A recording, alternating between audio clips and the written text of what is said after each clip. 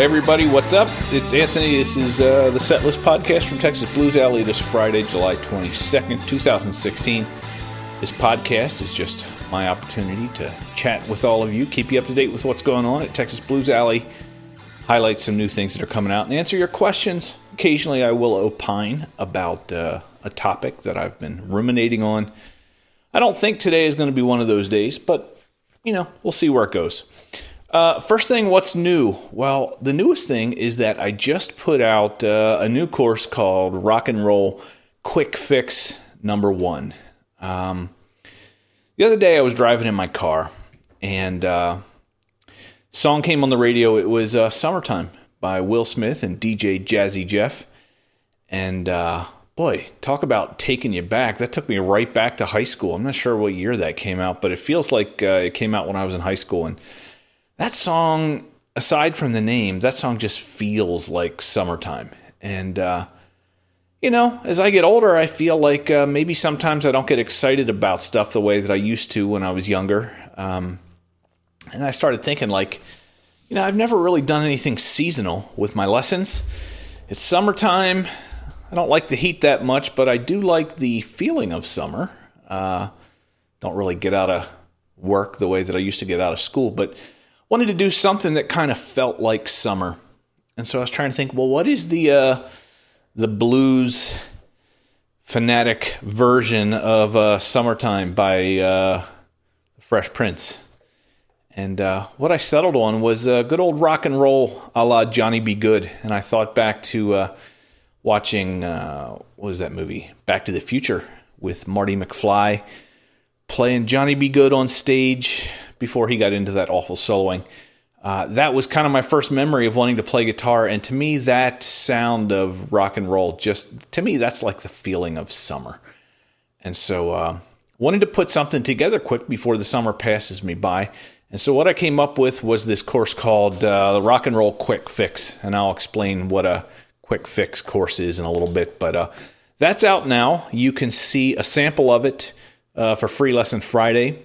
You can see all the Free Lesson Friday stuff at TexasBluesAlley.com. You want to head to the Woodshed, which is the place for lessons and such, and then look for Free Lesson Friday in there, and you'll find it there at the top of the list. It's just solo one of Rock and Roll Quick Fix number 1. And just real quickly, I want to talk about this idea of a quick fix course. In typical fashion, I seem to have explained it with 1,000 words when I really could have done it in 2 sentences. Basically, a quick fix course, as I'm envisioning it, is just basically a normal full-length course without the teaching.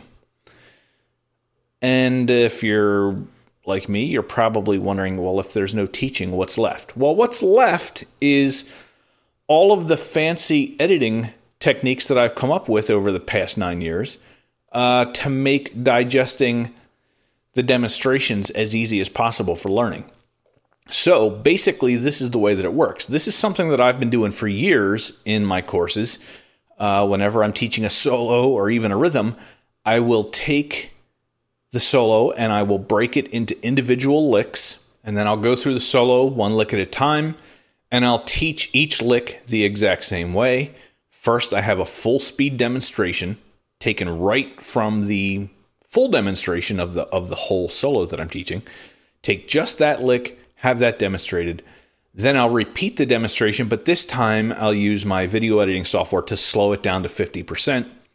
And then usually in a normal course, I go through and then break it down note by note and call out every single note and every bend that I'm playing. The reason I do this is because people learn different ways. Some people learn by hearing, by watching. Other people learn by being told what to do. And so I figure this way, I can have something that everybody will be able to learn this lick no problem, assuming that it's not technically above their skill level. Now, the problem with teaching this way is that it's really, really hard. It takes a really long time to teach this way because I can play a lick just based on instinct, but I can't teach it based on instinct. I don't always know exactly what my hands are doing, and so in order to verbalize it, I actually have to be looking at the tabs as I'm teaching, which is kind of a weird thing. Even though I could just play that lick blindfolded in my sleep without thinking about it, in order to tell you what I'm playing, I have to have a different level of awareness about what exactly my hands are doing. And so it takes me a lot longer to get into the frame of mind where I'm able to explain a lick. Now, I don't have any problem doing that. I love doing that. That's why I think my courses have been as popular as they are, is because there's not a whole lot of people who teach in such a meticulous way. But I am kind of bound and determined that when I teach somebody, I want them to make sure they understand it. So that's why I do it. That's what I enjoy. The problem is that it makes it very hard to turn around courses quickly. Last year, I introduced a feature called Instant Loops for our locals program. And it's an idea that I had been fooling around with for a couple of years. Basically, in the Pro Player, it all happens online. And I have the ability to store different information alongside a video. For one example is chapter markers. I can store where all the chapters are. So you just click it, and then I magically fast forward the player to the correct place in the video. Not too unlike chapter markers in a DVD or something like that, but it all happens online. Well, I had the idea to store information about loops along with each video. So I'd store an in and an out point, and then all you had to do was click one thing, and it automatically loads the loop and starts looping. And so you don't have to guess anymore where the start or the end point is. You don't have to wait for that loop to play before you mark the end and then hit loop. You just click it. It automatically selects the right in and out and starts looping. So because I have this instant loops feature, it has kind of changed the way some people use courses. And I got an email very shortly after I introduced this feature where somebody said, this feature is a game changer for me because I am now able to go through these lessons faster because I don't have to listen to you talk. And this person didn't mean it as an insult. What they really meant was they were at a point where my explanation was actually unnecessary for them to digest the licks because their eyes were good enough and their ears were good enough that they could watch me demonstrate it. And combined with the fact that this format that I've been using incorporates a half-speed demonstration. If you factor that with the fact that the Pro Player can do an additional 50% slowdown, you can get down to 25% of full speed when you're using the Pro Player. So if you take a slow motion demonstration of even my fastest lick, put the Pro Player at 50% speed and do the instant loop, now you have a very easy way to instantly loop any lick that I'm teaching at 25% speed. And if you can get past the horrible audio at that speed, some people can learn that way really fast. That's how I learned. This process of quickly looping something and then picking it out on the fretboard, this is exactly how I learned because I didn't use tablature and I didn't take lessons. There was no online video. There was barely an online anything, much less online video lessons. I learned by sitting down and watching and then hitting rewind and until that lick would get ingrained in my head. And then I'd pick it out on the fretboard. And if I was watching a video, I would just do a lot of pausing. Pausing a VHS tape of Stevie Ray Vaughan playing to see where his hands go.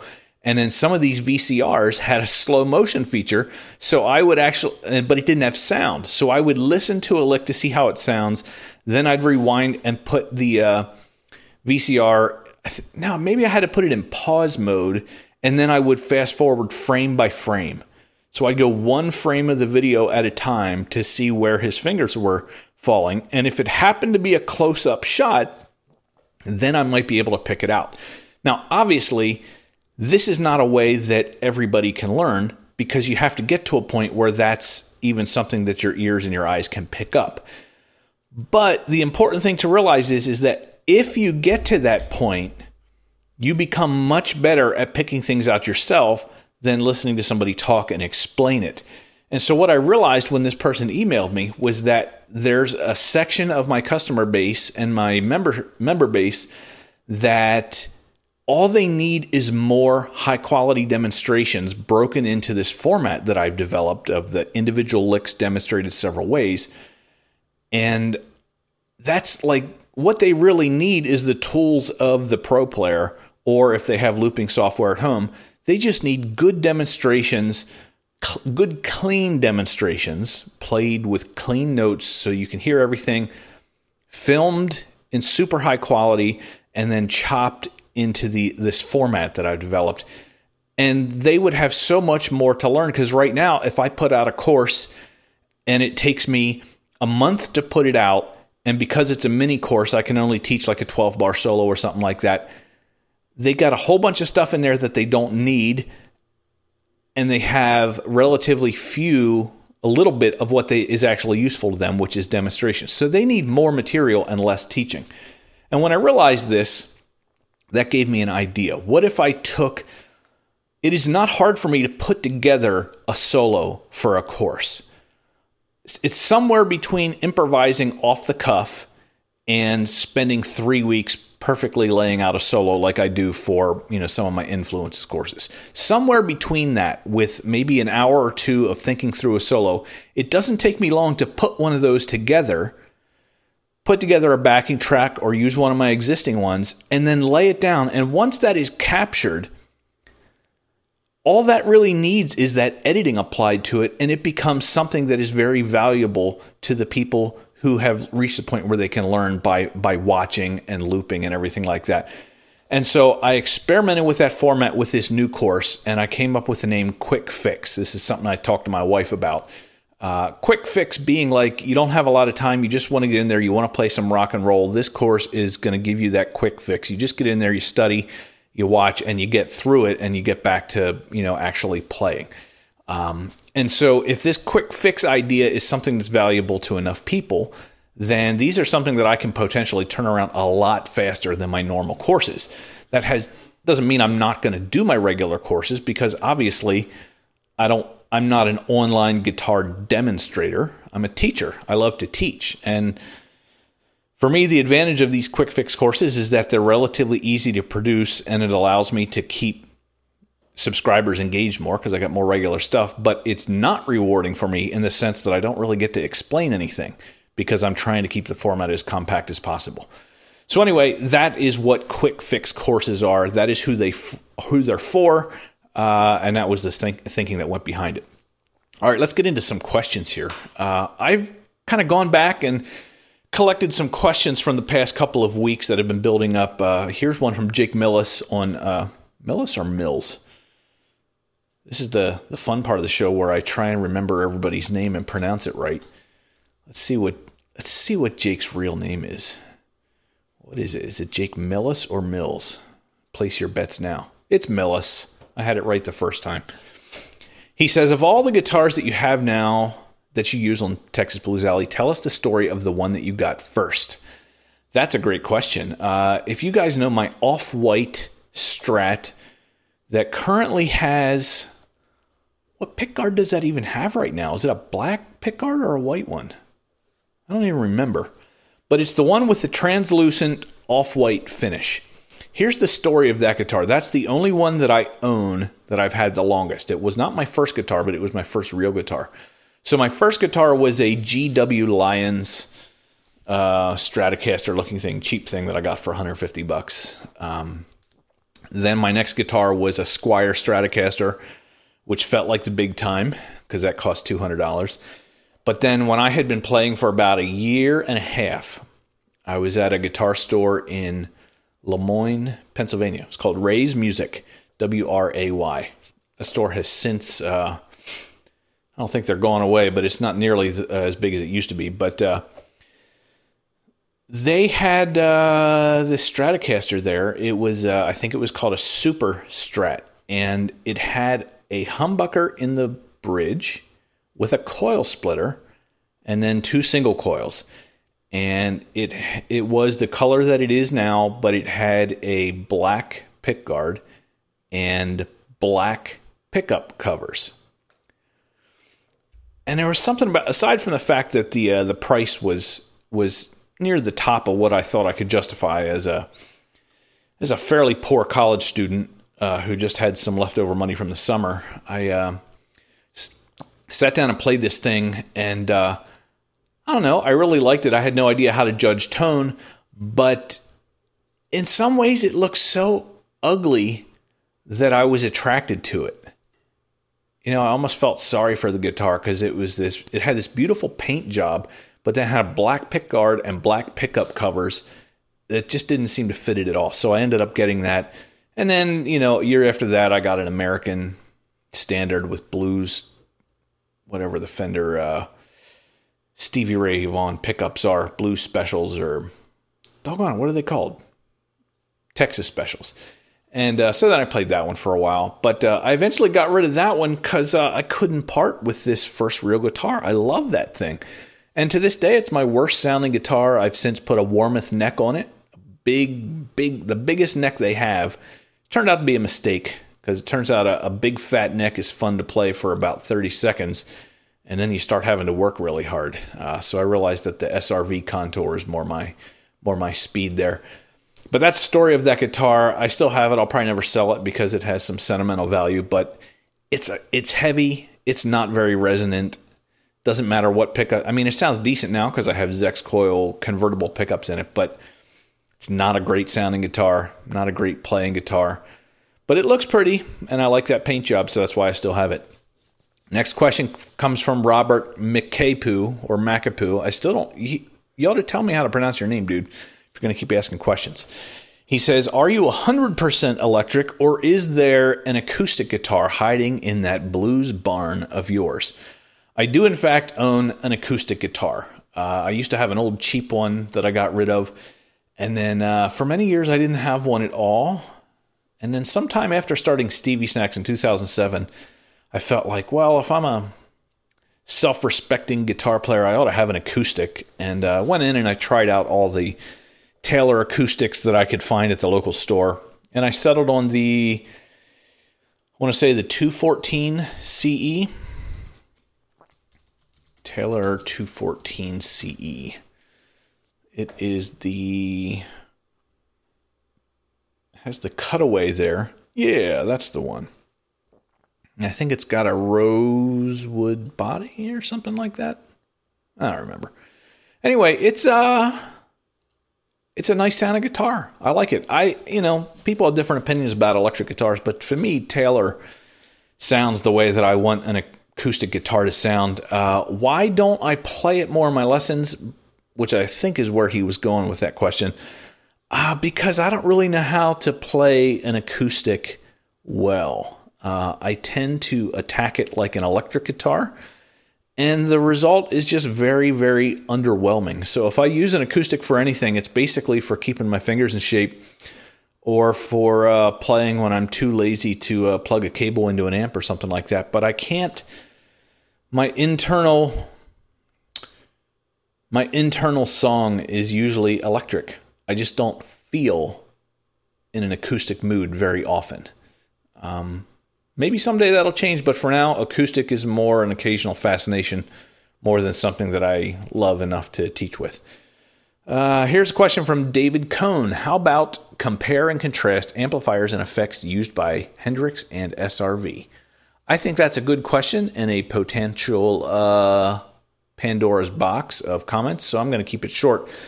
In terms of effects, I think the thing you have to keep in mind is that Hendrix was active during the late 60s. Stevie Ray Vaughan was active during the late 70s, early 80s, and the effects situation was way different. Case in point, the Tube Screamer, one of the hallmarks of Stevie Ray Vaughan's chain, was not even released, I think, until mid to late 70s. This is after Jimmy already passed away. So my understanding of Jimmy's effects is that he used obviously a wah-wah pedal, obviously a fuzz, a univibe, and an Octavia. Wah, univibe, fuzz, all prevalent, and then every once in a while you'd hear the octave up sound. And he played through primarily Marshall amps, I believe, which have a very distinct sound.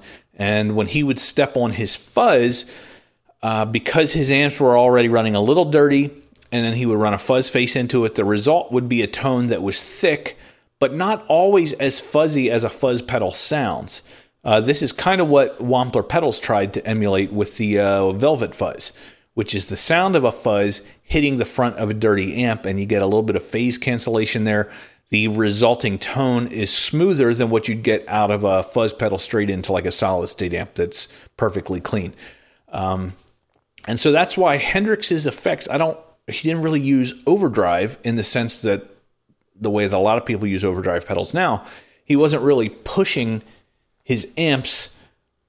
He was more he was adding fuzz to his tone, which then kind of collided with the breakup in the amp already, creating some wonderful tones. Another thing about Hendrix is that I don't think he was very picky about his guitars. I remember reading one time that he would take guitars straight off the shelf and then destroy them and get new ones, that he wasn't nearly as particular about which guitar he played in terms of holding on to specific guitars.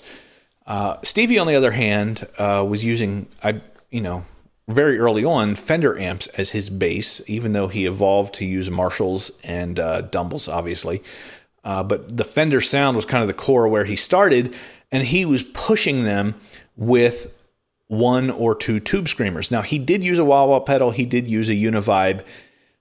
He did use an Octavia-style pedal at different points.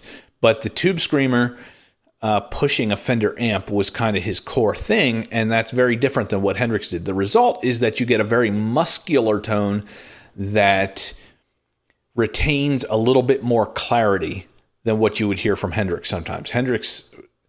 What Hendrix did really well is that he would use his volume to control the breakup of his tone, even within licks. Even within a solo, he'd use his volume, because fuzz pedals, the fuzz face variety, do this thing where you roll back the volume. They clean up in a very pristine way. And so Hendrix did a good job of getting a lot of tones out of just using a fuzz and an amp.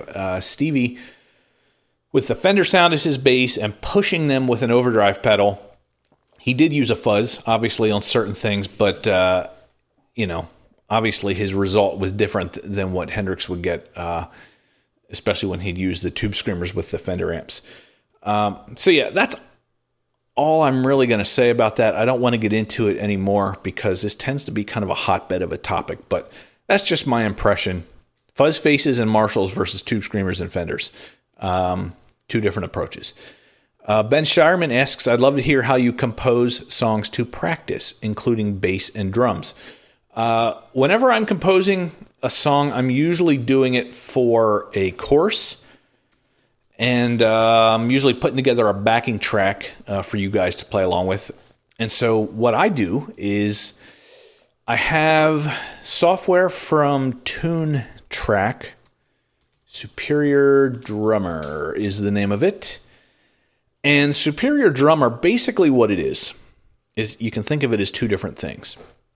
Superior Drummer is a drum sound generator based off of actual recordings. So it's like MIDI, but it's based off of actual recordings of drummers. So what they've done is they've taken recordings of famous drummers recording, and they've separated the sound of the kit into individual samples that can be tied to different MIDI notes. That concept is not new. But you have different kits you can buy. But what it also is a collection of MIDI loops that you can use. So when I want to put together a backing track for a song, what I do is I sit down, I figure out what the time signature is going to be, what the tempo is going to be. And once you set those parameters in your project in Logic, now if you add Superior Drummer to one of your tracks and you pop it open, all of the samples will play back at that tempo and that time, and it will attempt to play it with the time signature that you've played. And so, at least I think that's how it works. So if you, for example, put in like a 12/8 time signature with some swing in it for slow blues, and you try and play a 4/4 sample, it's going to sound really weird. So as long as you got that right, now you could take a loop from something that was, like if I pop open Superior Drummer and I see a song that was recorded at 115 beats per minute, and the track that I'm putting together is 140 beats per minute, most of the time, as long as you're within 20 or 30 beats per minute of what the song is recorded at, the loop will end up sounding fine. And so you buy a couple of MIDI packs, you've got the Superior Drummer drum kits there. It gives you a lot of control over just the drum track, and it makes it really, really fast to put together a drum track that you can actually have fills and everything like that. We've all downloaded those backing tracks where it's like the cheesiest MIDI drums that you can possibly imagine, and it's the same beat the whole way through, and it doesn't even sound like real drums. It's just computer-generated drums. And those things always drove me crazy, but with tools like Superior Drummer, it's there's no reason why most people should be able to tell that you weren't using a live drummer. And then for the bass, so usually what I do is I pick out a single drum loop, and I drag that out I loop that for the entire duration of whatever I think I'm going to record. And then I will go in and lay down a rough rhythm guitar track. Because when I have those two things, now I've got the beat and I've got the melody. That's when I can go pick up my bass and I can record enough bass loops to loop throughout the performance. Or sometimes I just record it the whole way through, depending on how well I have it memorized. So then I will have a rough drum track, a bass track that could end up being the final bass track, and a rough guitar track. Then I will go back and usually start working on whatever rhythm guitar I want to put in there to be kind of my final thing.